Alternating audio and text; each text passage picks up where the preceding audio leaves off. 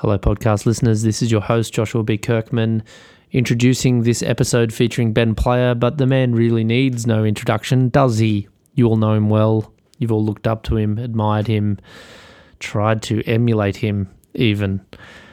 No introductions needed, but before we get on with the podcast, there is something I do need to let you know about, and that is, for this special episode, we have a discount code, MovementX10, which, if you use that on the Movement Mag website, you are going to get yourself a 10% discount on the latest magazine. So, Movement times 10. It's like an X 10. I'll put it in the notes for the show. But if you go and use that code, Movement X10, you're going to get yourself a 10% discount. Righto, enough about me, more about Ben.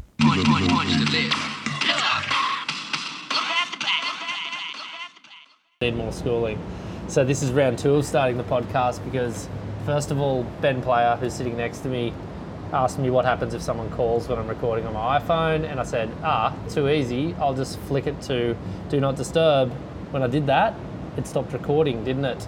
And now we started the podcast for a few seconds, and I just noticed that nothing was being recorded at all. So, welcome to the podcast, Ben Player. Thanks very much for having me, Josh. Thanks for having me. Thank you for meeting me. So this is, Avalon, South Avalon we're sitting at right now, having a coffee as you do when you're in Avalon. Yep.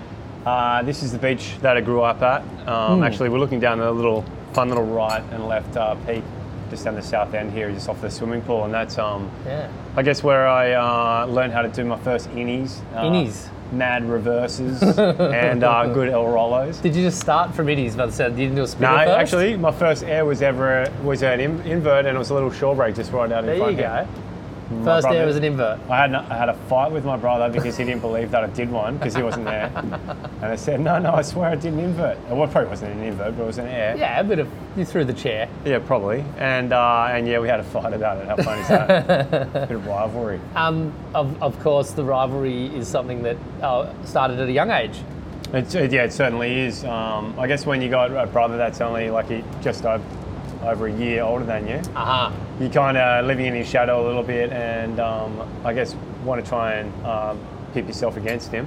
Yeah. He's always better than me in everything. Soccer, was really good at soccer. Oh yeah. Was really good at bodyboarding. Yeah. And he's still probably really better than me today. And let's be honest. He's got twins. He's further ahead of me in life. Oh, okay, but that just means he knows how to have sex and impregnate in the process. I don't know how to do that. I reckon you must have some idea. It's beyond me. Don't you just lie horizontally and do a little dance? Anyway. Well, we got weird real quick. But when did you? I've spoken about this often, because I have an older brother who I used to bodyboard with, and obviously all that rivalry was there too. But just to piss off our brothers real quick, how old were you when you were better than him? To be honest with you, I would say I only got better than Toby when I was probably about 33, 34. Get out. Swear to God. Yeah, no, I live and stand by that. How do you qualify that? What does getting that? Better mean then? I remember, just because they're better, in terms of performance. Yeah.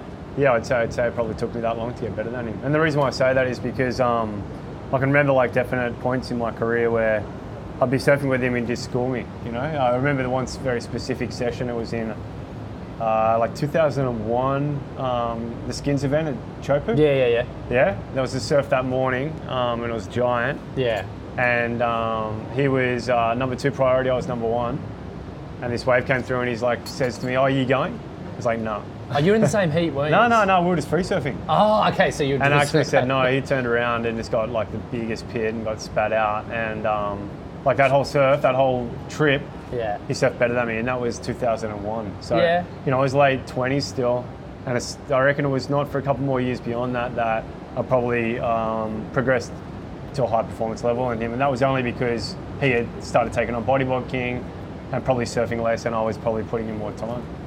Well, it's very humble of you to say such a thing, and your analysis is yours to have on this one. I don't know, I guess the listener can make their own judgments, but definitely I'm not taking anything away from Toby, by the way. I think he fucking charges, and he's a ripper in his very own right. So So that's cool. I mean, how do you and him get to surf together these days? Do you find like now, like because you don't live too far away from each other now. You're not on the tour as much, but is it rare? Yeah, it's really rare. Yeah. What's that all about? Well, he's busy doing bodyboarding. I'm busy running movement and distributing N&D. Yeah. And so it's hard for us both to have free time at the same time. On top of that, he's got family commitments and I've got a puppy. So. And they're basically the same thing. Yeah, pretty much the same thing. So yeah, it's pretty hard to find spare time that kind of matches up at the same time. That's cool. Yeah, that's life, isn't it? It's life, but I mean, your time together is quality time when it happens. Totally, yeah. The rivalry's gone. Totally, yeah. Yeah? Yeah, 100%. Any moments, like anything that can pop up where you'll want to have it, like, a go? No way. Ping pong championship, Nah. Sprint on the beach? Never. Push-ups? No. Nothing? Dropped that a long time ago. Yeah. That's nice. No. Must make for a much We've more both got a lot of civil... respect and a lot of love for each other, which is a good thing. Pretty lucky. Yeah. Exactly. How we kind of touched on you starting out here, and then we quickly went to brotherly rivalries. But I mean, this beach, Avalon, that we're looking at. I mean, we're also looking into the distance, and there's a little patch of reef up there, which I'm sure. Am I blowing away the spot now by saying this? No, far out. Everybody knows it, right? Spot. Yeah. But like, how important was that in your development as a bodyboarder? Because it's a nice little patch of reef, like. Not the craziest wave ever, but I'm sure, did it play a role in your comfort in the reef breaks or anything like that? For sure. Like everyone, pretty much most Australians start out on a beach break and they progress to reef breaks later on in their life and ability. For me, I was probably about 14 years old when I decided to take on Little Avalon. 14. And I was crapping myself. And it was probably like one foot, if not less. But it's not a great wave, but I was really lucky to be able to surf that on a regular basis and get comfortable with, having the black underneath you and just getting used to the different ways that it breaks and seeing the reef gurgle out and stuff like that. It's a pretty soft wave, compared to most waves that bodyboarders are surfing these days. So it didn't really have, that kind of level that kind of kept me entertained to surf reef breaks here. So around the age of 16, 17, I started exploring more of the coast and trying to find other reef breaks and stuff like that. But you would have been pipelining by that time, weren't you? Like your first pipe seasons would have been. How old were you when you first got over there? Yeah, 16. I was. Yeah, that's what I thought. My first year. That's what I thought. Yeah. Okay, but I mean, what was the crew like when you grew up around here? Like in terms of your inspirations as a young bodyboarder, who was it surfing around here locally or bodyboarding here locally that really kind of inspired you? I was really lucky as a kid that there was guys like Tolly Beaver, Crispin Hughes, Jimmy Dalgleish. Jimmy Dalgleish, I don't even know who that is. Yeah, Who's Jimmy he's just another older guy. That's legendary. Another guy called Drew. Oh yeah? Drew Brown, he rides a surfboard now, but he's the bodyboard. Okay. They were guys a couple of years above me, but Tolly was probably the real standout rider, as was Crispin Hughes, and I guess they kind of set their kind of benchmark to kind of get to. Yeah. And Tully at the time had a lot of success. He was in bodyboard movies and stuff like that, and I guess he pretty much set the foundations of what good bodyboarding was in our local area. Yeah, I think Australia wide too with the style. I think it was a real kind of defining style. Yeah. So I was really lucky to be able to see him surfing, daily and be inspired by him, and then Matt Riley was just around the corner, as was Slug Heibner. So Slug. So I was pretty lucky, to have such high level of riders just in my local kind of town. But yeah, Tully, I see him surf these days, and I'm just like, fuck, that was incredible, Is he on a board or is he on a bodyboard? Yeah, he's still on a board. He's same as Matt Riley. Amazing. Like, they still have so much talent, those guys. Yeah. And I love watching them surf. Is Tully's style still exactly, is it? Exactly, yeah. That's still amazing. as good as ever. Yeah. Why don't we see this? Like, I want to see this. Yeah, same. I wish I could see it more. Camera on that. He's just had a new baby, so he's pretty busy Sick. looking after, I don't know if it's a boy or a girl, but his baby. Yeah, it's a child. Yeah, child. And so I didn't really get a chance to see him that much, but he's still as passionate as ever. Like, we always talk about bodyboarding and stuff like that. Sick. Which is cool. Big shout out to the elders. Yeah. The elders. The guys who laid the foundations. Definitely. But another thing too that was cool about this area was the fact that there also, like, especially through my late teens, there wasn't really like heaps of bodyboarders. Actually, more my late 20s, I should say. Yeah. Like, it seemed like bodyboarding went through this massive hype phase in the 80s, and it's very popular. and heaps of guys were bodyboarding. But then in my late 20s, like let's say late 90s it was, a lot of guys kind of stopped surfing in the area. And I was really lucky to kind of be able to surf around this area at that time. Yeah. Because there was no pressure, especially like, the early 2000s around here. Yeah. Because it was mainly the stand-up surfers, so there's no pressure for me to perform in front of anyone. I can experiment. That's interesting. I can fail and no one's there to judge me. And I think, a lot of people don't think about how lucky it is to actually have that potential to be able to make mistakes and not feel like there's any consequence to that. Yeah. And I was lucky to have that, and that's probably the period in my career where I felt like I progressed the most. And because I was able to just surf, put my head down, just surf every day, and just focus on bodyboarding and not feel like I was getting judged for it. That's interesting. Yeah. Because at the same time, I mean, I remember going to my first Hawaii trips and trying, and the thing that I liked about that was that you could see the benchmark, like you could kind of see where guys are at and how are you performing in relation to them, and and I always used to think that was how I would get better by being around other people. But you're kind of saying, in fact, for you it was the opposite, in a sense that you had the freedom and the isolation to just try things and fail without any pressure, and you kind of excelled more in that space. Yeah, I felt like that's interesting. Yeah, I felt like that, but I was competing at the time on the World Tour, and I was able to check in like every month or two against the guys doing that. But then I was able to escape it, take away from them, and then really put my head down and focus on the next kind of goal. That's cool. Yeah, so I was really lucky to get that around this area, and still to this day, it kind of feels like that.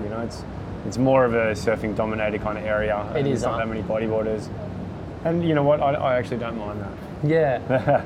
As a guy now, to kind of pick up on that little point there about there not being so many bodyboarders, I'm actually going to go to Instagram right now, because I asked people to send in questions, and this is the first time I'm doing this with the podcast, is to go and find some of these questions from people, because I think there was one about the growth of bodyboarding, and I just want to grab it now. Where was it? No, that's not it. It was a message. Let me go. Bear with me, listener. Bear with me. I'm getting there. I'm still new at this stuff, so don't tune out just yet. I think it was something along the lines of the growth of the sport, and in terms of where are the next generation of bodyboarders coming from, or something like that.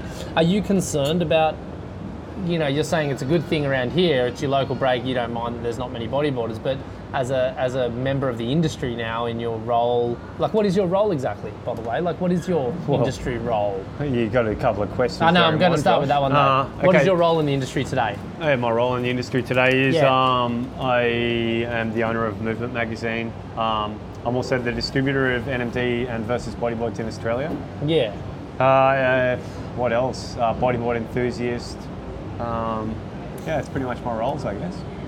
Okay, and so what do you see then as your, in fulfilling those roles, media, also someone who's a practitioner still, and also a person in the sales and marketing space for actual product, hardware, how do you see the future of bodyboarding in Australia, or the present to the future? What do you think's going on here? It's hard to say, hard to answer that accurately, or with any kind of form of data, or without it being an opinion-based answer, because I haven't been doing it for long enough. I've only been distributing boards now for going on to our 4th year coming up in August. So okay, I can't really compare it to anything else. But for us, our business is going well. We put 110% into it, and we're happy with the results that we're getting, and we're going to continue doing it. But I don't know, how it compares to someone else who's perhaps seen it at a different stage. So I can't really comment on that. But for me, I think bodyboarding will always have a place.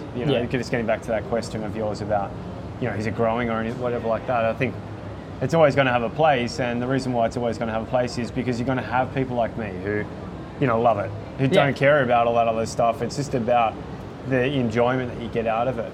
Yeah. And also there's other things about bodyboarding that so many people kind of dismiss or don't really recognize, and that's like the fact that you're escaping from everything, like all the stresses of life, and you're getting out there and just catching a couple of waves, and for a little while, like, you're just having fun. Yeah. And that's such an important thing with, you know, especially with getting older and getting more responsibilities and getting more stress and stuff like that, is just getting away from it all.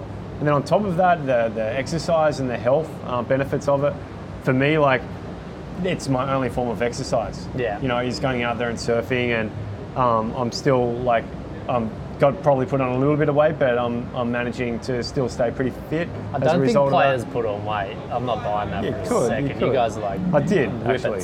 Really? I put on a little bit of weight. When I first was putting all my time into the business.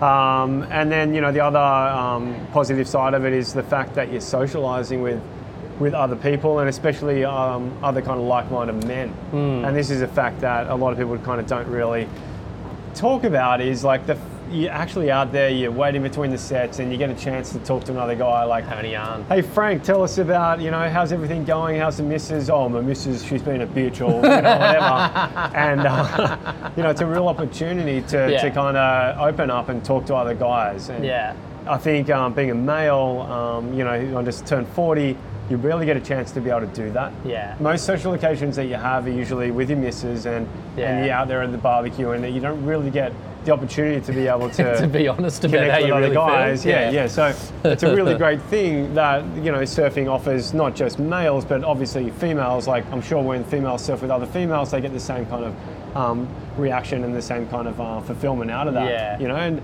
it's a really special thing that happens.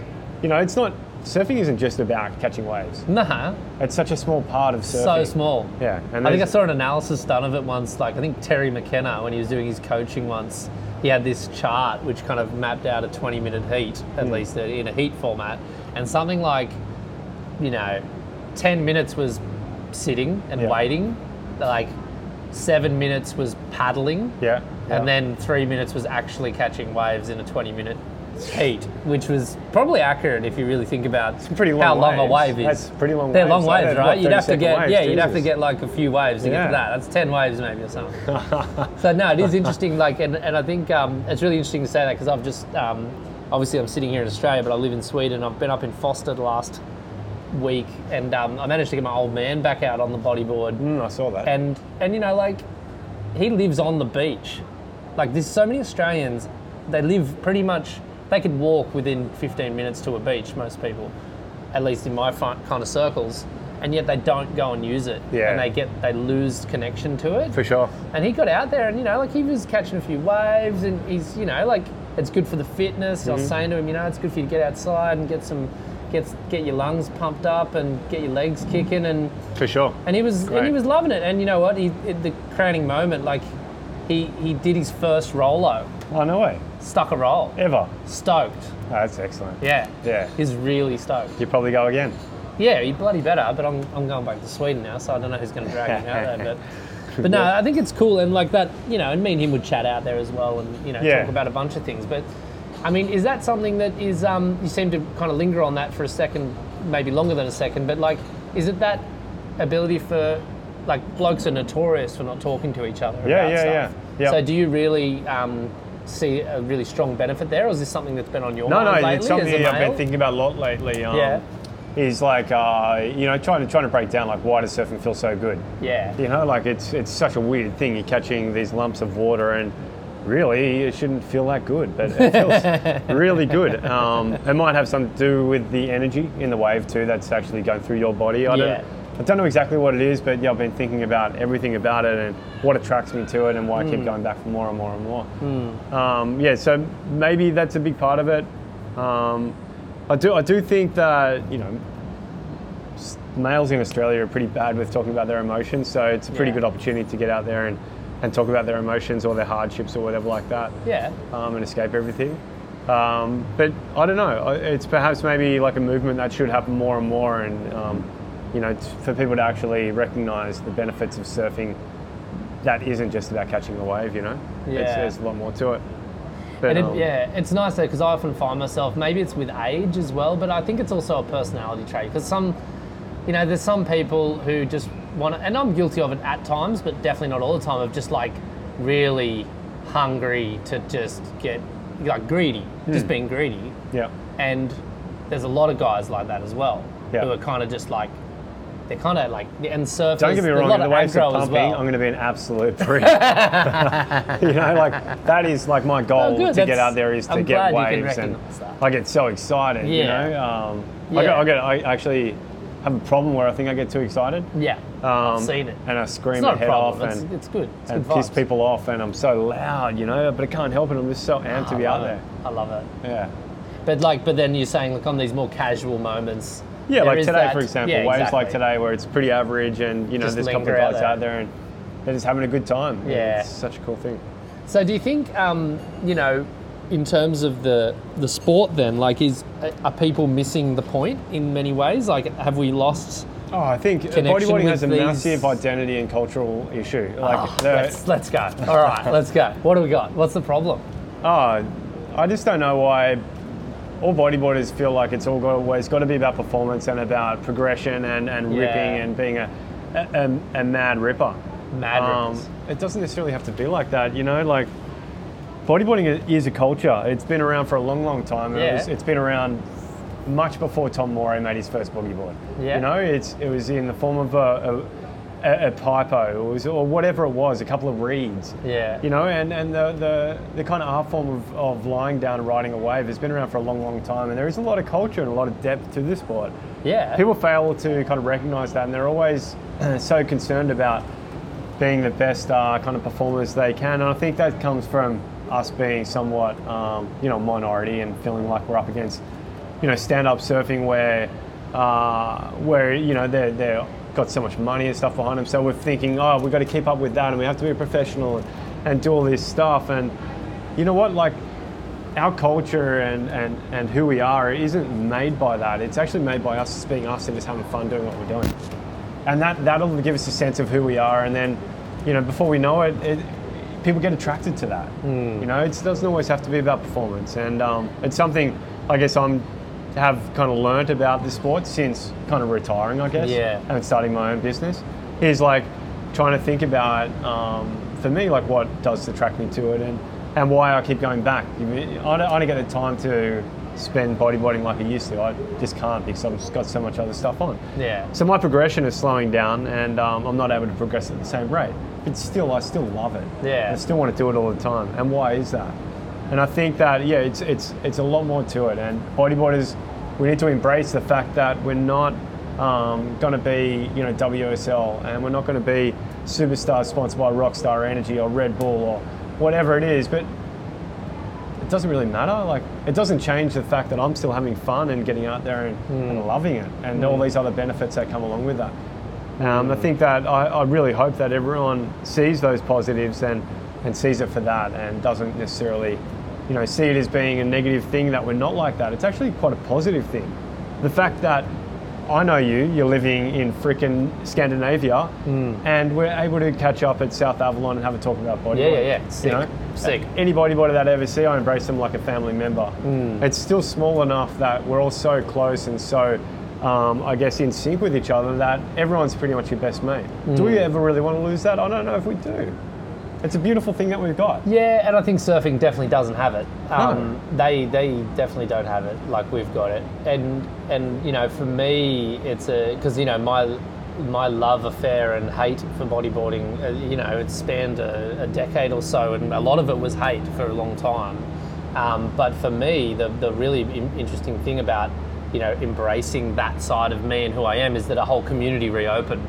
Yeah. That like, it's just an interesting fact of it all is that, you know, like, guys, you bump into guys. I remember I bumped into you maybe, when was it? Like at the Sydney Festival, I think we caught up with each other for a couple of beers at the Sydney Festival once, and that was the first time we'd seen each other in years. It was just like, we hadn't seen each other for many years. And like, hey dude, what's going on? It was like, boom, just like, you can have that community, and it reignites really quickly. Yeah. And it lasts forever. Like, it really does. But where does this, like, because I see it a lot, and I think I've seen it a fair bit lately in social media, and it actually has played into the gender politics as well a bit, I think, in that people so let's go there, because I think that's part of this identity crisis as well, is that there's people who kind of think that bodyboarding needs to be based on performance to measure the success or worthiness of whoever's involved. I think we've seen a bit of that with some arguments I've seen about like, the women should get paid as much as the men when the women are doing really cool shit like the men.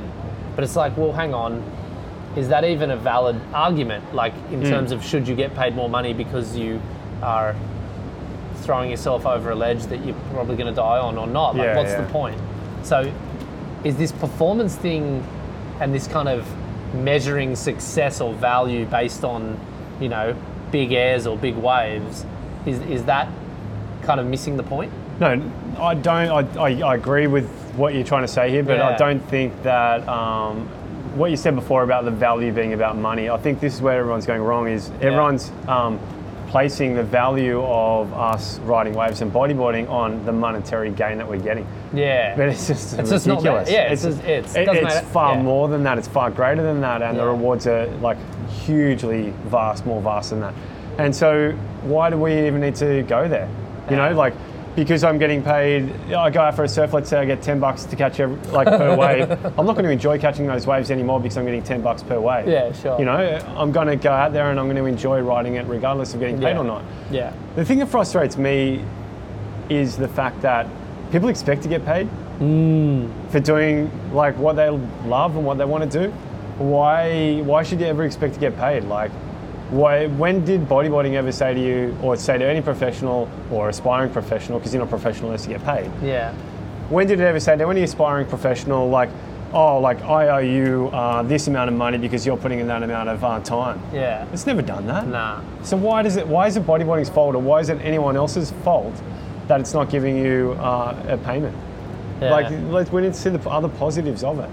And as for complaining in public spaces or public forums like social media, fucking hell. Like, complaining is one of my biggest gripes with humans. Because, you know, like, the amount of time that you spend complaining, if you had to just focus that energy into making some positive change, you wouldn't have to complain anymore. Yeah. You know, like I think I'm catching your drift about, you know, those negative comments on a certain girl's Instagram post. Lily Pollard, she put a post out there, and it was talking about equality and whatnot, and she got slaughtered. I totally agree with equality. I think equality should be there. Yeah. And for me, the best bodyboarder in the world right now is Joanna. Yeah. You know, she is the world's best bodyboarder. And the reason why is because she's out there having fun. Yeah. She's loving life. She's doing great things for the sport. She's doing great things for the ocean. So to qualify, like, in terms of, okay, so you're saying because she's having such a positive impact for the sport, if you want to measure it somehow, she's the top of the sport right now, in your opinion. Yeah. In my opinion. Yeah, that's interesting. And she's not out there complaining. She's out there trying to make some positive change. Yeah, she's an APB board member. She's probably spending hours every week trying to make that happen. Yeah. She's doing all these positive things. Yeah. She's not complaining. Nah. And I think that's a really great thing. Like, girls like Joanna, guys like yourself who are on the APB board, and a whole bunch of other people that are trying their hardest to make some positive change in the sport. It's a great thing. It's not hard to do, just a couple of hours every week. If everyone did that, I'm sure we'd be pretty far ahead. Yeah.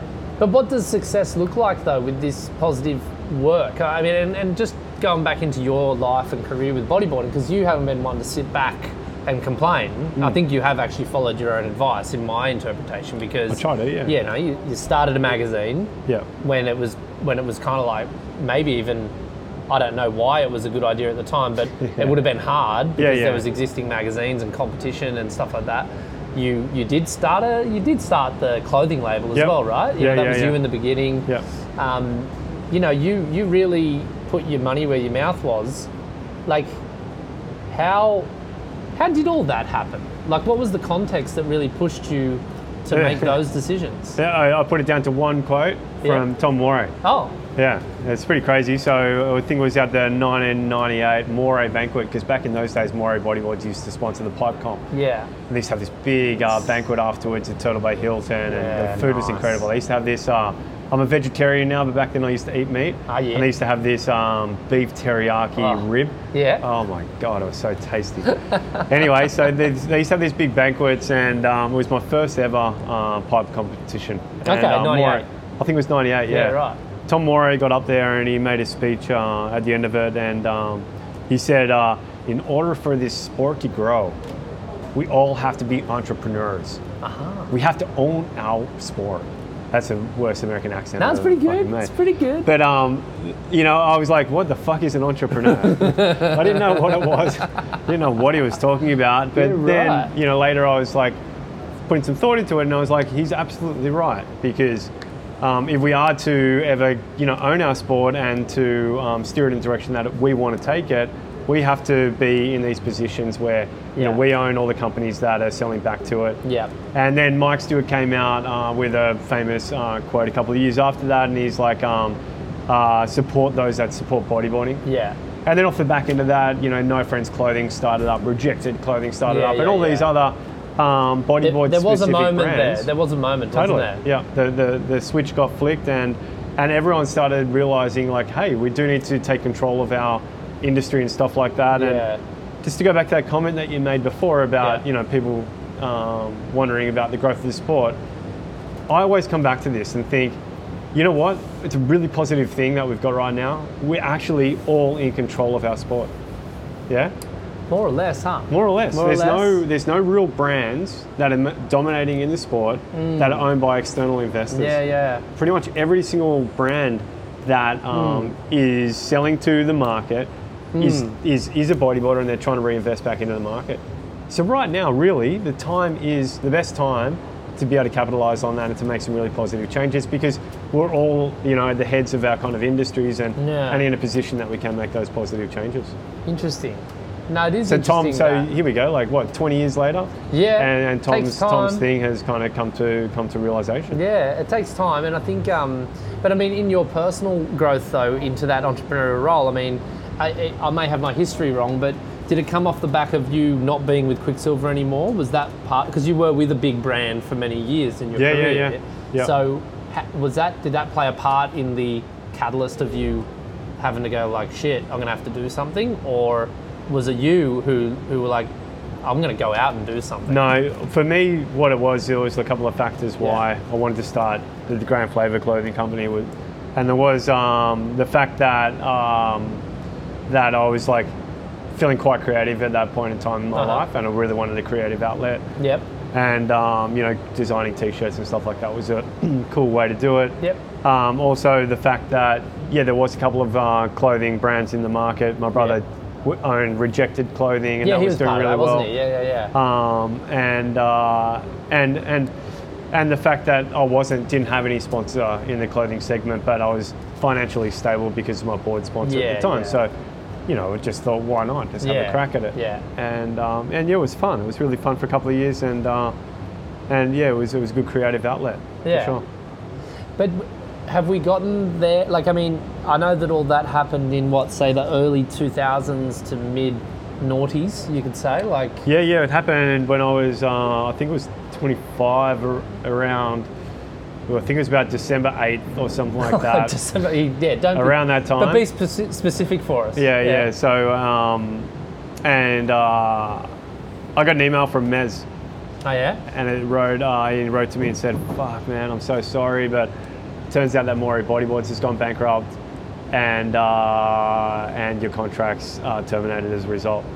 I'm like, man, that sucks, but you know what? That's okay because I'm still sponsored by Quicksilver. I got an email from my team manager at Quicksilver that afternoon saying, "No, sorry, mate, we're not going to renew your contract." And I was like, "Are you kidding?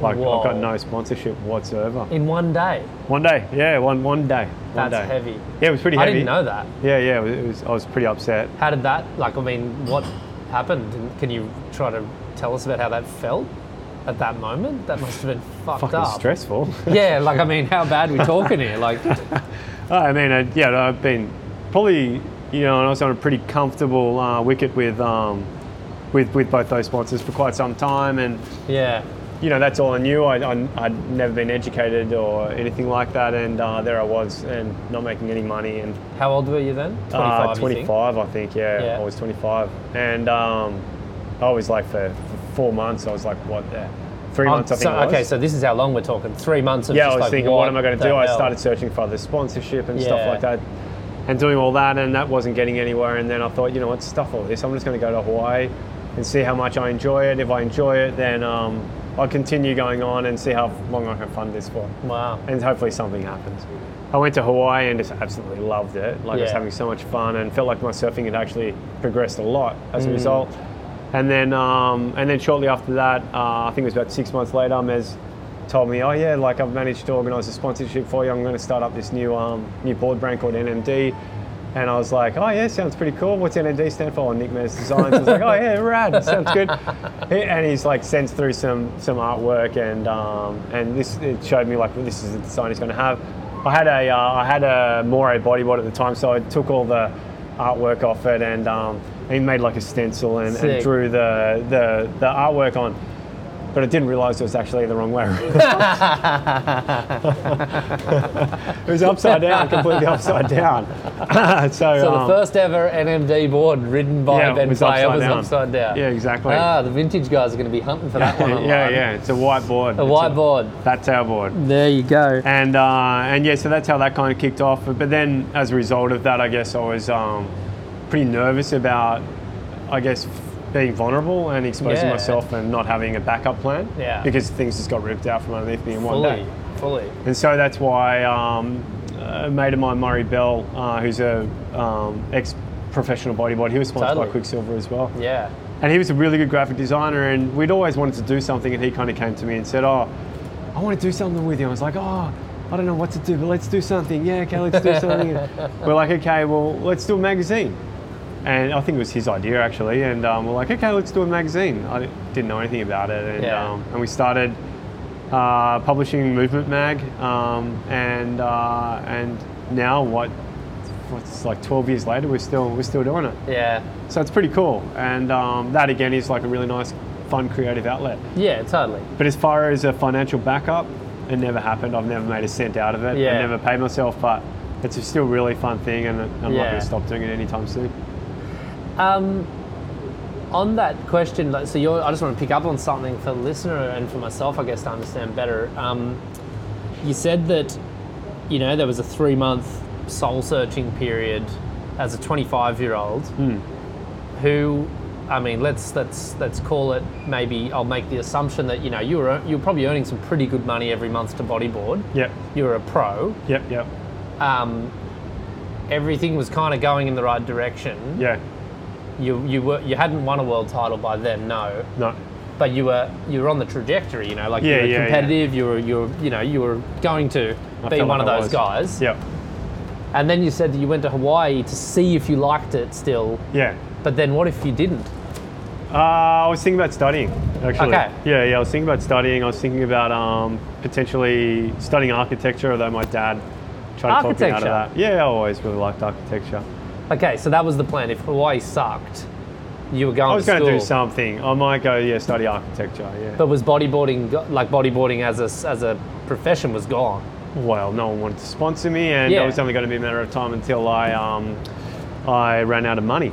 Yeah, so that was the kind of I guess parameters I had to put on myself, and Hawaii, loved it, like I said, and I remember getting some compliments that year from like guys saying, oh, you're surfing really good this year. I think maybe it's Chris White actually said like, oh man, I think you're one of the standouts this year, and I was like, fuck yeah, that's, felt great. That's what you want to hear. Yeah, that kind of thing, and some real positive kind of enforcement, and kind of added to my confidence, I guess, a little bit. And the funny thing about all this is like the money I was putting aside from Quicksilver is actually what funded Movement. Yeah, sure. Yeah? Sure. So it all kind of worked out really nicely where, I took this money from the surfing industry and invested back into bodyboarding, and it created Movement, and that's still going to this day. Yeah. And, you were asking me previously about being an entrepreneur and all that stuff. Yeah, exactly. That's what I wanted to touch on. And that's what Movement, I guess, was, where I was able to kind of like test how to run a business and learn like the ins and outs of it all,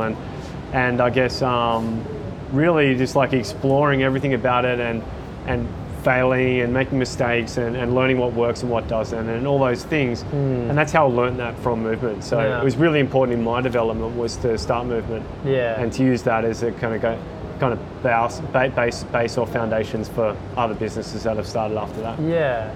And I also just, it seems like, I don't know what your theory is or what your opinion is on this, but like being entrepreneurial is one thing, but you do need to attract the right people around you to make this work, right? Totally. Like you've never done this in isolation. No. And I guess I'm picking up that it seems like Mez has had your back. Always. So like how, like, because that's a pretty significant maybe thing that people don't realise. Like I didn't know the story about Mez calling you up like, hey buddy, I got you a sponsor, which is different from saying, hey buddy, I started a company. Yeah. So I'll tell you a funny story about that. Please. Mez has always had my back, and for so many years of our life, like together, we actually never even had a contract in place and stuff like that. Really? It's just been total trust and total loyalty, and he's a really, really great mate, and he's always going to be a great mate. That's great. He the reason why I've got a unit in Avalon is because of him. Yeah. The reason why I got a nice car is because of him. Yeah. And so he's got my like complete and utter loyalty.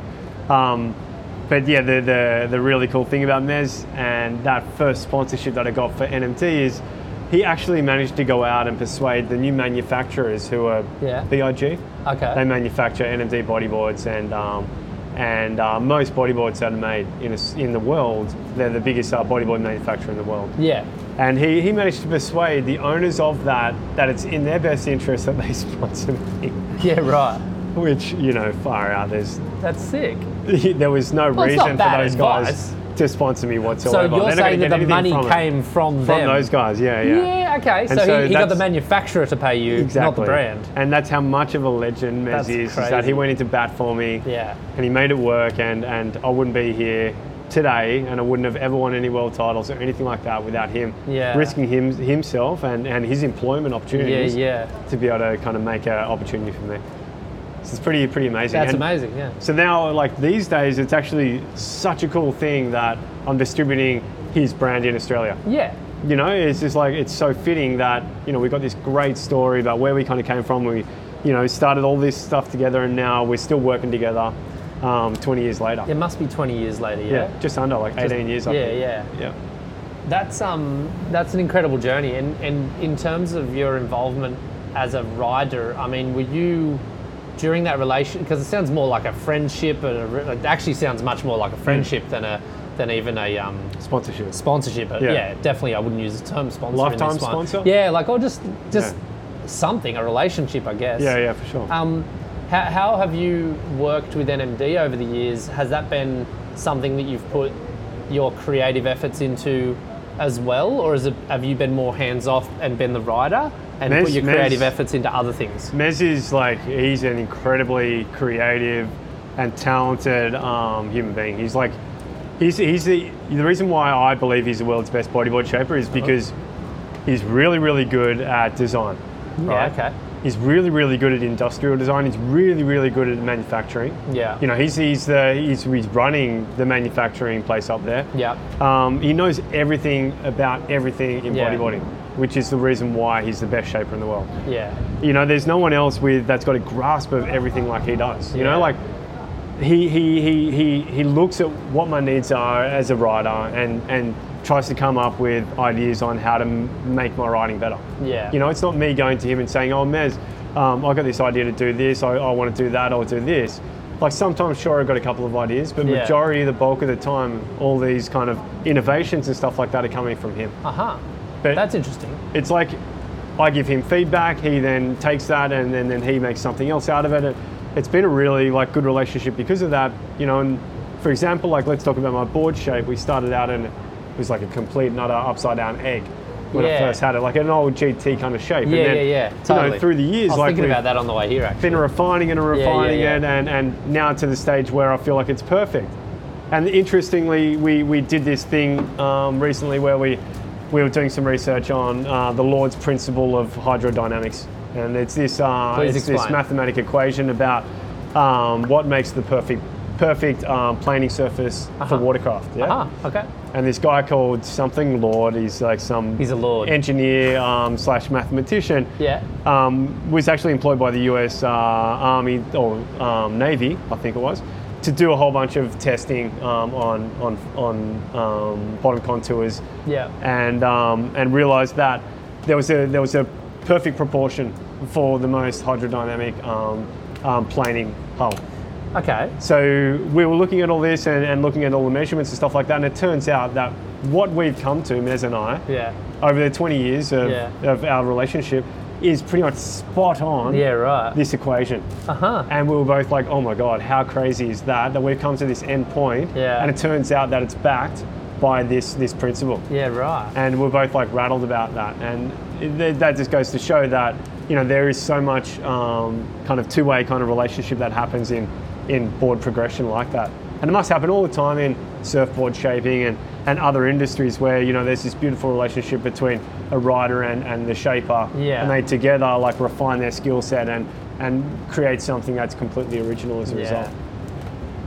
Has it, it sounds like it's been a lot of fun along the way with this kind of progression. I mean, is the stoke there equal, like is the stoke as strong today as it was 18, 20 years ago when you embarked on the journey? It is, but I guess nowadays I realise what my limitations are, like limitations as an athlete, limitations of the conditions, and all those kind of other variables, whereas when you're younger you're perhaps maybe more confident and naive, which is sometimes a pretty good thing. Like for today, like the conditions are pretty bad. It's what, 2 foot, and I look at it and think I'd be lucky to do a reverse air out there. I could probably do a couple of backflips.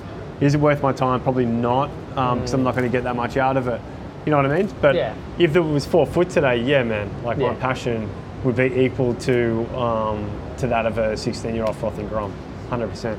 Yeah, and I think that how do you maybe it's a good segue then, like you mentioned earlier in the conversation that you're 40 now, like how do you stay in shape to be able, because what I've noticed myself with, I spend a lot of time out of not bodyboarding, and then I turn up to a comp or whatever, and I get on the bodyboard and like I'm hurting, and I've tried myself, my wife's a personal trainer now and she's been trying to help me just prepare some of these muscles, particularly the shoulders and stuff like that, to deal with impacts and stuff like that. Do you do anything to prepare yourself for the bodyboard, or do you find that you're hurting more if you've spent time out of the water? The best training for surfing is surfing. Yeah. Like I'm a firm believer in that. If there's no waves and I do have a goal like to achieve, like let's say it's to go to Hawaii to compete in a pipe comp or whatever it is, like I do start training, like doing alternative training, because these kind of conditions just won't offer me the level of training that I kind of need to get fit. Exactly. So I do things like swimming. I think swimming's a great thing. Yeah. Yep. I do this like this squad training program up at the local 50-meter chlorine pool. Yeah. And it's good because there's a coach there and he's timing you, and you get better and better and better, and you're trying to get fitter and fitter, and it's good for you're using pretty similar muscles. Like your lats are really important for paddling. And you also, it's good too because you're getting oxygen deprived. Which is good for training for surfing. On top of that, it's low impact, which is really good for old guys like us. Speak for yourself. So that's what I do. I do a lot of that. Core fitness is also something that I think it's paramount actually for every human. It's not got nothing to do with bodyboarding. Typically all humans are going to rely on your spine to take the weight. But if you've got a good core, good strong core, you're going to have a healthy back that doesn't hurt. And so like I'm pretty always conscious of like trying to maintain a pretty strong core, and that's probably one of the most important things actually for riding a bodyboard, because if you don't have that, there is a chance if you do a huge air or something like that, you could actually like hurt yourself. You could hurt your lower back, and if your lower back isn't that strong, the front and back of your lower back, like your abs and all that stuff, if it isn't that strong, you could also be putting a lot of weight on your shoulders. Yeah. A good bodyboarder typically won't actually put that much weight on their shoulders or their elbow. Yeah. And they'll try and like hold most of their weight just through their pelvis, like on the board. Yeah. That's quite often a good sign of really good bodyboarder is like how, but you can't, that's a really hard thing to get. You have to do a crap load of core strength training to get to that level, or you're surfing a lot. Yeah. And so that's one of the hardest things. So that's, if I was going to give any advice to anyone on how to get better, is to do that. And the reason why is because you want to try and keep the weight off your elbow as much as you can when you're riding a bodyboard. Sure. Because the more weight you got on your elbow and the more weight you got on your hip or your pelvis, the longer amount of surface area or your rail is engaging in the face of the wave. So you're going to go a lot slower. True. And so you really want to make sure that nearly all your weight's kind of on your pelvis. So it's like most of the bulk of your weight's further back in the board and you're not digging as much water. And so it's really important for a lot of reasons to be strong in your core for a bodyboarder. Strong in the core. There you go. Take that one on, folks. Well, you were mentioning that like if you prepared for a competition, I mean, is competition dead to you now? No, I love competing. Okay. I always love it. It's really enjoyable. When are you going to do it next? I would have done pipe if it wasn't 4-man 20-minute heats. Just like for me, where I'm at, like I'm not going to invest all that time and money into going in an event where there's a lot of luck involved. You know, like last time I did a 4-man 20-minute heat, I said to myself, I'm never going to do that again. Okay. And I haven't. Okay. I think it was Shark Island a couple of years back, actually. Yeah, right. And I was a 6-man 30-minute heat. And that's pretty similar. Shark Island's pretty hardcore like that too. Like that's hard. It's just impossible because you're wave starved and you're kind of fighting with the other competitors to get the waves in order to make the heat. Yeah. It's not really the kind of conditions that I want to compete in. Nah. Like whereas, competing in Eureka, where it's a 30-minute man-on-man heat, that to me is like really exciting because it's your skill against someone else's skill. Yeah. And it's up to you to be able to like beat them. It's not because you're getting wave starved or it's not because of poor wave selection. Eureka's a special case as well, right? Because it's so consistent. Like in a 30-minute heat when it's on, I mean, each guy's or girl's going to have a chance to get what they need. And if they mess it up, they lose. That's because their skill wasn't there. That's it. That's what it comes down to. And the best heat I've ever had was actually with Dallas Singer at I've seen Eureka. That heat. Classic heat. And that was a good example of that. Yeah. He was having like an all-time heat. Yeah. And I was having an all-time heat, and like it was just wave for wave, like a full-blown battle. Yeah, it was and it was like wave for wave. Like he'd beat me next wave, I'd beat him next wave, and it was just like that the whole way through. And that's to me that's when competition's at its finest and when it's most exciting. Yeah. Because you never can be sure what the competitor is going to pull out of the bag in order to beat the other guy. Yeah, it's intense, and I definitely agree that they're the heats you want to win, or at least even lose in as well. I don't mind losing in those heats, At least if you had a go, you feel pretty good at the end of it. Yeah. I always find that if you're happy with how you've surfed and you've given it your all, you should, you always walk away pretty happy. I always do. Like I'm probably bummed for about 5 minutes that I didn't win that heat, but more thinking about, a wasted opportunity. Sure. But I'm still really proud of myself and happy with, what I did.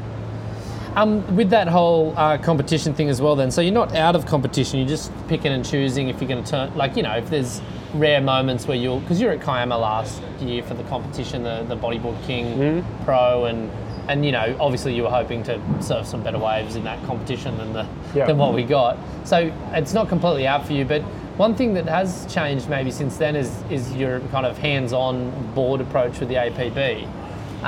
You're no longer on the board with the APB.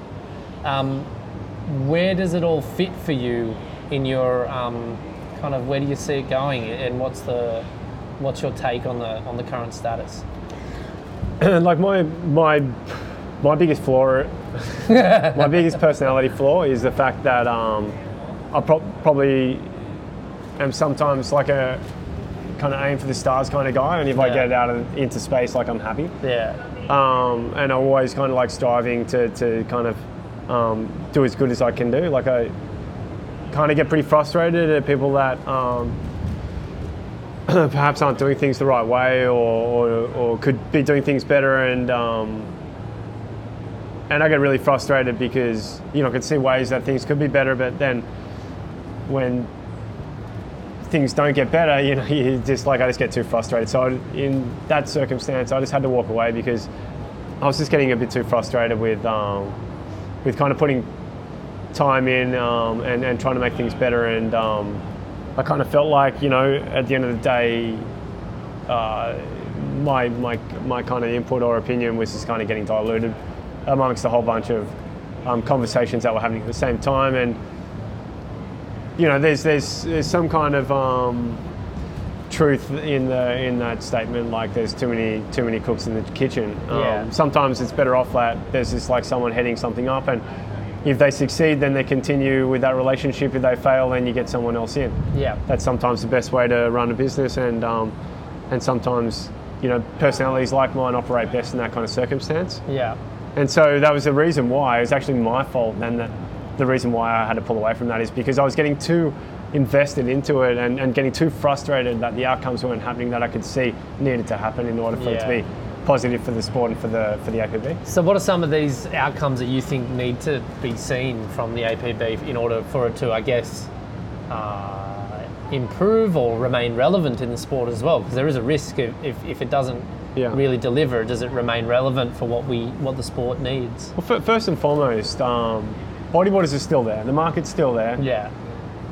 There's still people doing it, and they're always going to do it because they're idiots like me that just love it and still will always do it. Yeah. Total diehard passionate people, which is a great thing. Yeah. Now, our sport is so lucky that we still have those people, and they still love it. Yeah. And we are so lucky that that's still there. But what I feel like the APB failed to recognise is the fact that people are digesting media in a different way these days. Yeah. You know, like, they need ease of access. They need things to be able to be pushed in front of them. People aren't going to go searching to be able to get the outcome that they're after. Yeah. That's long gone. You know, you got a Facebook app, you got an Instagram app. Pretty much that's your media source. It is, yeah. If you're not getting news through Facebook, the news didn't really happen. Yeah. And so my big push that I really wanted to achieve with the APB was that I really wanted to implement like a real social media strategy where we move a little bit away from live webcast feeds and focus more on getting social media content for the athletes to actually push out through their social media channels. And I could see like we were investing a huge amount of money into a live webcast, and we're getting some pretty good viewership, but if we invested that same amount of money into this strategy and developing media content or media packages for all the riders, you know, we were able to get like viewership of a single event in the tens of millions. Yeah, that's interesting. And you know, when you start doing that, that starts to become really attractive to any brand. Yeah. You know, like because it's completely measurable and it's completely big numbers. Measurable. Yeah. And hey, how transparent is the fact that, you know, you got Instagram and if any, like let's say LG white goods. Yeah. They wanted to back the world tour. It's going to cost them $100,000 for the event. They get on Pierre's social media profile. Pierre's got, what, 70,000 followers now? Yeah. And they see Pierre's done a post. Okay, I can see that 20,000 people interacted with that. Okay, he's done 3 posts. Okay, that's 60,000 people. Oh, he did it on Facebook as well. That's another 100,000 people. You know, and when you start to times that or multiply that by every single athlete, it becomes huge. It's a huge number. Huge number. It's funny you say this because I actually didn't know this I didn't know that idea. We've had other conversations over the past couple of years regarding what to do with bodyboarding and what we think should happen and whatnot, but I actually haven't heard that one. Maybe you've explained it, but maybe that's the first time I've heard it so clearly. That conversation happened before you joined the board. Okay. And I was wondering where that one you probably was. saw the leftover tail end of that, and that was why I tried to get a budget together for Todd to follow the tour. Okay. Because what Todd was going to do, Todd Barnes, you guys legend, all know Todd great Barnes, guy, great filmmaker. For me, I think he's the best filmmaker in the world. There you go. Yeah, go on, your Barnesy. Yeah, I'm with you. He's a good designer as well. He's good. He did this for me. This little Boogie work for me. Yeah, he's a good guy. So my whole thing was to get Todd to actually attend like all the events and to be cutting up these media packages for the athletes. But also ditching the live stream. You're saving money on the live stream. No, I was happy to double up. Oh, you're going to double up in this promoters for the first couple of years for the local promoters to do the live stream. But so then the live stream was staying. Of the APB was to focus on this. And to get that content out there. So you know, I had a chat with Todd and it seemed like it was all sorted, and we got the funding from the government for the export grant and all that stuff, and that was all meant to go into Todd, and then nothing happened, and I just got really fucking frustrated, and Sure. now that's why I quit. So there you go. Okay, but like, that's so the idea itself. So you weren't, because I've been really critical of the live stream myself over the last since my involvement with the tour. Well, it also fails a lot. Like it seems to try. Like the first comp at Arica that I was at, it dropped out like many times for different reasons, and I just feel like it can be this double-edged sword that you know, when it's good, it's pretty good. But when it's bad, it's the most horrible experience for a viewer on the internet, because they're sitting there wondering what's going on, and like it's kind of like this real vulnerability, unless you've got a bulletproof. Unless you own the satellite that's exactly. Unless you've got that bulletproof setup, and you've got like a real show with lots of highlights and lots of stimulating content that's fed into it. But Otherwise, that's budget. That comes down to budget. You need guys like you need a producer that's organising all that backstory and getting all those overlays ready and everything like that. Did the IBA kind of have that? Because that was when I was out of the game a bit. The IBA pretty much had it, right, with the budget it had. The IBA had that, and so any kind of like void in waves action, you're able to cut back to that and do all that kind of stuff. But what I thought, this is where my kind of theory of doing that social media strategy was a winner, because you didn't actually need any of that. And the best part about that was that then we could afford to do really light events. And we wouldn't need the infrastructure. We wouldn't need to have it at a venue where there's a broadband cable that goes to the satellite, and we wouldn't need all these other things, and we could afford then to look at the APB as a kind of media vehicle. And then what we start to do from that point onwards is we start to get, okay, the top 10 riders in the world, we're going to visit this location because there's a fucking huge swell hitting. Let's get 5 of the best filmmakers. We're going to capture this, and then we're going to push that out into the public, and it's going to get huge numbers.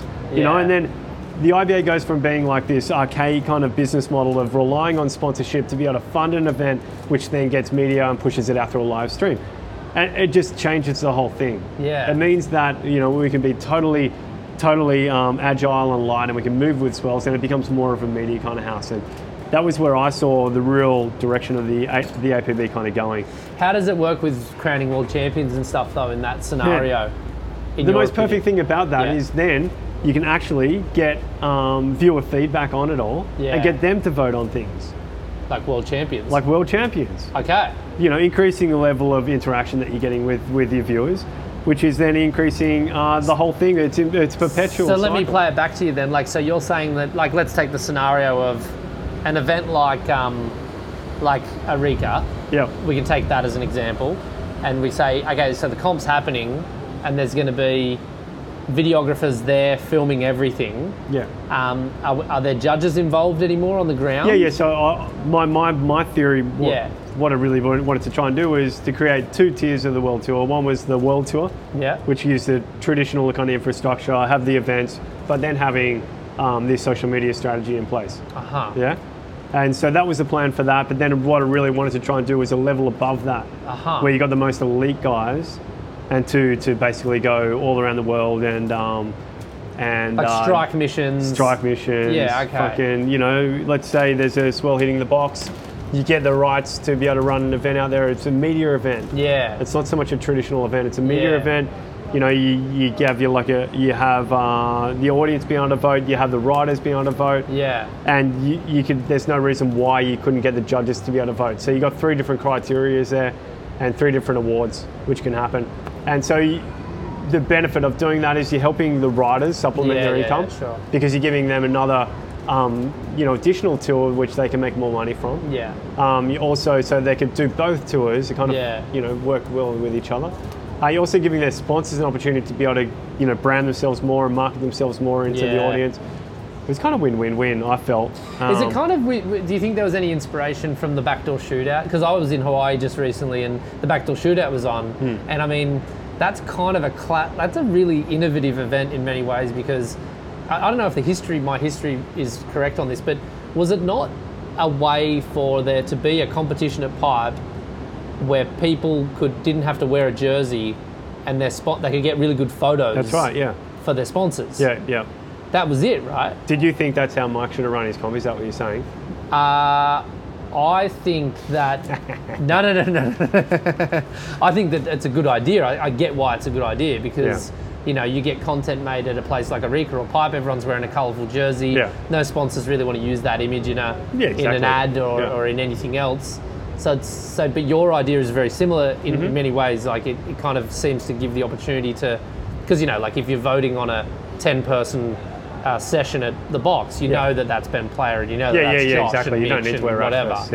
Yeah. Okay, so that media drive, and I mean, do you still believe that this idea that you had and maybe still have, is it a winning idea? Do you think it could really be a way to bring in new sponsorships from outside of the industry? Because you're basically banking on the pure media reach and just the numbers, like just the numbers. LG Goods. Yeah. This is 1 million views. Yeah. Because it was a comp that was done in this way. Yeah, we got this percentage of males, this percentage of females viewing this, and this is the demographic, and here it is for this sale. is your demographic. It's a perfect fit. Let's go, boom.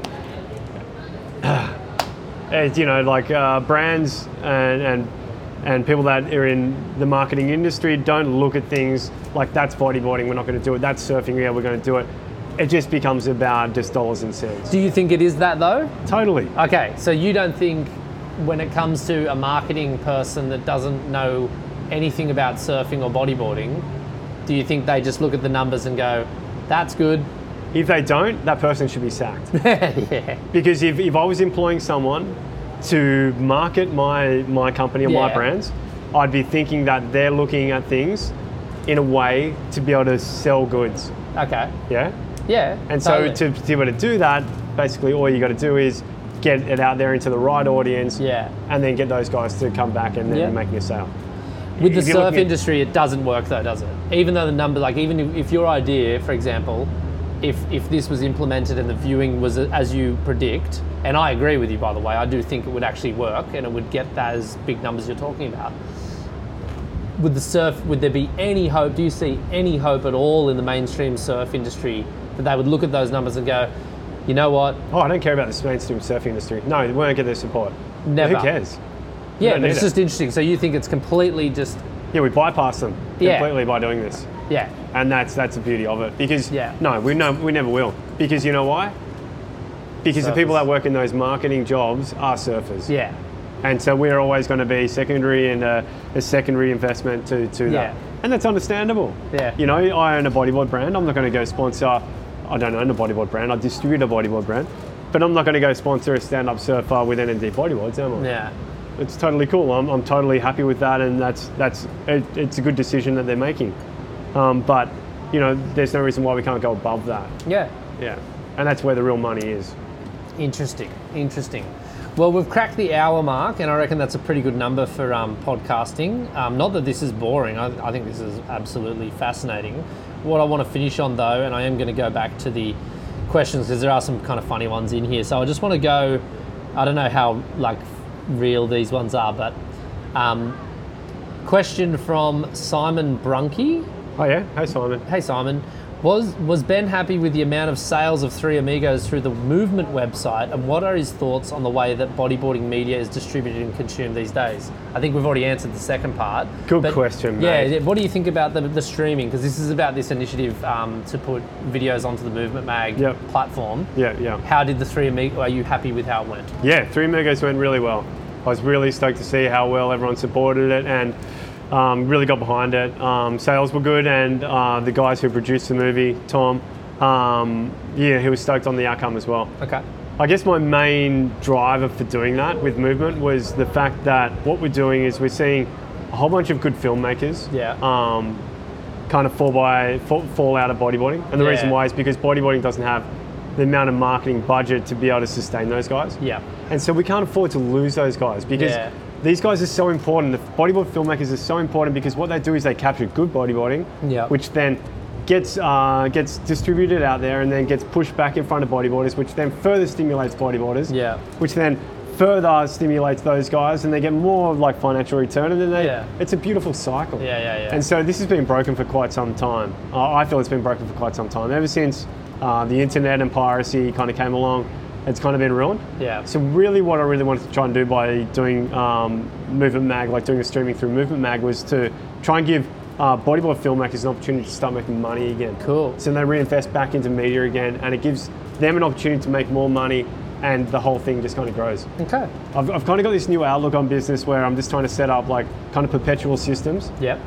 And to do that, you don't actually need that much money. You just need a certain amount in order for it to kick off and just tick over. And a platform model is essentially that, right? Like, because on one side you got the creators, on the other side you got, the people paying for it, and in the middle you got the platform. Yeah, exactly. And so that was the kind of initiative by doing that. And I was really stoked to see the way that the sales went for 3 Amigos, and I hope other filmmakers will come into it as a result. Excellent. Question from Bish and Chips _. How big actually is your mum's cooking room? Fuck, it's huge, man. It's like 4 stories high. I don't even know where that question came from. Question. Thanks, man. Okay, there you go. No, it's pretty tiny, actually. The barrel I got a pipe was definitely much bigger than that one. Okay, that's where it's from. Okay. Raffinaccio asks, beer or wine? Beer, I had to say, beer? I thought you were going to go wine. No, I'm a refined gentleman, and I'm 40 years old, but no, I still like a beer. Okay. I like the way it kind of tickles my throat. Okay. Yeah. There you go. The Cashalot, good friend of mine from Newcastle. Why are the vast majority of tour events held at rubbish venues and not at waves of consequence that Boogs were made for? Man, this is a big subject. Yeah, that's a big one, but I don't know if I agree completely with that. Like, we've had a Rick is sick. Rick is pretty good. Yeah. Fronton's good when it happens for the tour. It's part of the tour.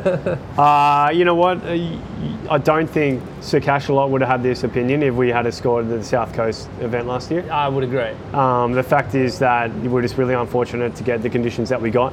And hopefully this year, we get the right conditions and we get an event at, Bawley Point or something like that, where it's like far and guys doing 20-foot airs. I still thought it was fun to the Kiama Comp, as much as it really sucked to come all the way to Australia to end up groveling. Don't kid yourself, mate. No, but I feel like there was a certain charm about it that the world's best were groveling. It was kind of like interesting, and I had a lot of fun. You know what? You just liked it because you were groveling better than everyone else. I got knocked out. You were spinning like a top man. Get fucked. You weren't doing well. Asier Zakili asks, how the fuck does he make those air forwards? Oh, man, it's been a long time since I've done one of those. No, honestly, air forwards are a complicated move, maybe the hardest one. Because what you're having to do is you're having to draw a really strong line in the lead up to it and go hit the section as vertically as what you can, and just before you hit the lip you're putting your board into a slide to start the rotation. There's a lot of things going on there, but wave selection is the most crucial thing with this, because what you need basically is a good double up. So you're coming in over the top of a wave, so you're getting like twice the amount of speed, downward speed, so you can go out into the flats wider to get a more vertical bottom turn back into the section. Yeah. As long as you got that, you're pretty much able to do an air forward off any section. And the reason why is because then by the time you get back up to the section to do your air 360, you've still got speed and you're already halfway through your rotation because you're vertical bottom turn. True that. There you go. Test it out, take some video of it, send it through. Love to see it. Matthew Mollison asked, was the pipe comp of 2013 a career highlight? Oh, for sure. Yeah, I always wanted to win pipe. It was a career highlight to win that comp, and I think maybe I won it the year after that as well. Okay. It's like I always wanted to do it, and I was so stoked to win it. Yeah. It was huge. But that wasn't your first one. Yeah, I think it was. I was. Oh no. Yeah. Because they named me as winning the other one, but they had their scores wrong. Sorry. Do you want to explain? No, we don't have to. We don't have to relive those moments. It was huge. It was huge, and the fact I was really stoked on our surf too. Was that a world title year for you as well? No, it wasn't. That was because no, that wasn't world title year. Okay. I just won pipe. All right, that's good. I didn't see that one. I was out of the game then. Ben Clegg 182, Cleggy. I know Cleggy. Asking about the best way to go fast on a bodyboard. He said something about having his board pointed a bit towards the beach for G-Land and Namibia waves. Oh, come on, Cleggy. Good question. It's pretty technical though. It is. Yeah, it's something I've been What's the thinking theory? about a lot Yeah. lately and it comes back to this whole thing about engaging too much of your rail and not enough of your rail. Too much of your rail and you'll feel your nose starting to pull in, and more of a bigger surface area of rails engaged in the wave face, so you're essentially carving more water and losing more speed. So I try and work on like about a 15-degree angle, like thinking, You sound like Mike Stewart right now. I've got to say, like, I don't know if I've heard anyone else go into this detail. No, it's really good. It's interesting. I'm loving it. So think about your forearm placement from your front hand to your elbow. So if that's like 0 degrees, like where that's heading, just try and pull it to the side and make sure that's 15 degrees to the direction that you actually want to go. It's something, actually, this is a really interesting thing, is I've always had that wrong on my rights. I've always been going about like 0 to 5 degrees and I've been pulling too much rail. And I've always wondered why I can never get that much air on rights, and why my bottom turns into sections weren't right and everything was a little bit out. And I've worked out that it's actually because I was pulling too much. I was pulling it too far in. And just need to let it go a little bit, just 15 degrees, and just let your rail go. And you'll notice you get so much more down the line speed, and you'll be able to get to the sections more vertically. You're stronger on lefts than rights, aren't you? I grew up at Whale Beach, which is the next beach over. I'm stronger on lefts than rights too. It's weird. It kind of bugs me, but it's good to know that you struggle as well. Okay, there is a question here from DWT Smith. What is the future of bodyboarding in Australia? But I feel like we kind of covered a bit of that already in the discussion in terms of what's happening and what needs to change and blah, blah, blah. Lloyd 28 Mitchell, though, and this is the final one. I think it's a great one to finish off the podcast on, is to ask you where your favourite place in the world is to surf, and can you remember a session in your whole career that you would say was your favourite session? So I imagine they're in the same place. Yeah, for sure. So it's a good question. The single best session that I've ever had in my life was at Bali in about 2003. Okay. It was just after, it was around about the same time as all the Bali bombings was happening. And around the same time, there was like a whole bunch of political instability. And Bali was pretty uncrowded, and I just went there year upon year, actually. Like I was going there a whole heap around that time. Because Mez was living over there. I was going to say, was that part of that? So I'd spent a lot of time with him, and also because I was really big on progression with surfing. So I basically just dedicated everything to it, and just went over there like kind of 2 months at a time, and we'd spend like half the year over there. Sick. And just like surf every single day and surf my ass off. But around that time, I was spending some time up at the Bukit Peninsula. So I'd hire a scooter in the morning and go for a surf at Canggu. And then after Canggu, I'd go drive up to Uluwatu and have a surf there. And I had a surf at Uluwatu, and it was pretty huge, like about 15 foot. I was surfing. Sure. I don't know what that back reef is. Like they call it. Out the back. Yeah, the Bommy, I think, or something. Yeah. And I paddled out there, and it was really big, and I was out there by myself. I was pretty scared, actually. Sick. And I got some really, really big barrels, and thought I was a bit of a hellman. But after that, I decided that I was going to go for a sleep in one of the warungs because there was no one around. I slept on a little straw mat, and it was beautiful. It was like so chilled, and woke up from that around midday, and I was like, the tide's getting low. Maybe I should go check Padang. And so I jumped on my scooter and just kind of headed down there and checked Padang, and I was like, arrived and noticed that there was not a single person out, and I was fucking pumping. Right. And so I raced back, got my board and stuff like that, and another surfer was like, where are you going? I was like, no, I'm just going to go home. I just lied to him. And I went down there and surfed the whole afternoon from about 2 o'clock to about 7 o'clock that night by myself. Padang, about 4 to 6 foot. That's remarkable. And it was just, you know what, that was just so incredible for my progression. I was able to I was doing the most subtle little changes to things, and putting my board into a slide, and just letting it slide through the first pit, and then gaining traction again and going down the line and doing a reverse air out of the barrel. And I remember on one wave I took off, got a barrel, did an air 360, landed, got another barrel and did an air reverse out, and I was like, oh my God, I think I just got a 10-point ride. And that was my single best ever session that I've ever had. Well, that's a beautiful, beautiful way to finish this podcast, and I feel like the questioner is probably pretty satisfied with the answer. Yeah. Not a camera in sight, by the way, it seems. Not a camera in sight, no. That's really cool. That's really cool. Yeah. Well, I will now finish this up by giving you a big thanks for sitting down.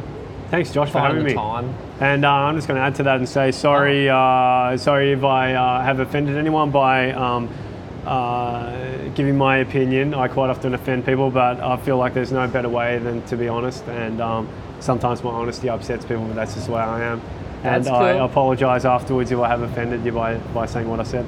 He looks sincere when he says it. Just for the listener, I'm watching him as he says this, and he is being sincere. So I don't think anything you've said is offensive, but I'm pretty good with the offence. Like, I don't see it so often. Maybe I insult people often as well. Sorry everyone for doing that.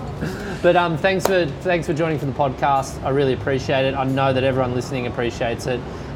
Huge thanks to everyone who sent in questions for Ben. I hope I managed to get the I think I got the job done on that one. So any other listeners for future podcasts, please send in your questions. I do pass them on to the people themselves. So that's all for now. Thanks, guys. Yeah, Thanks, Josh. and tune in for the next one. La boogie.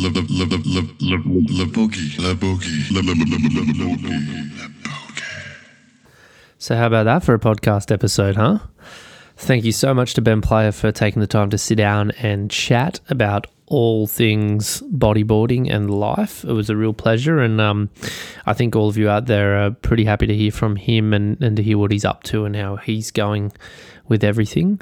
A reminder to everyone that the code is still live. If you want to use that code on the Movement Mag website and order something and get a 10% discount, please do. The code, once more, is MovementX10, and I think that it's a good thing to, support the companies that want to support the sport and support podcasts like this.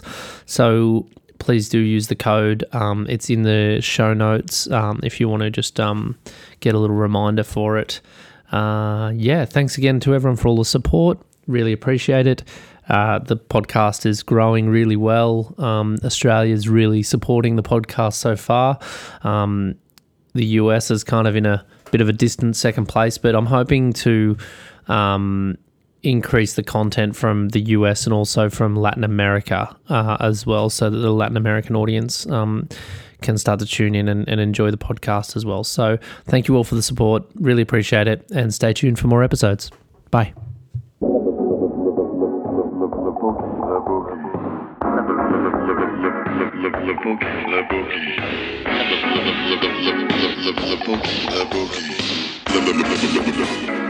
La boogie.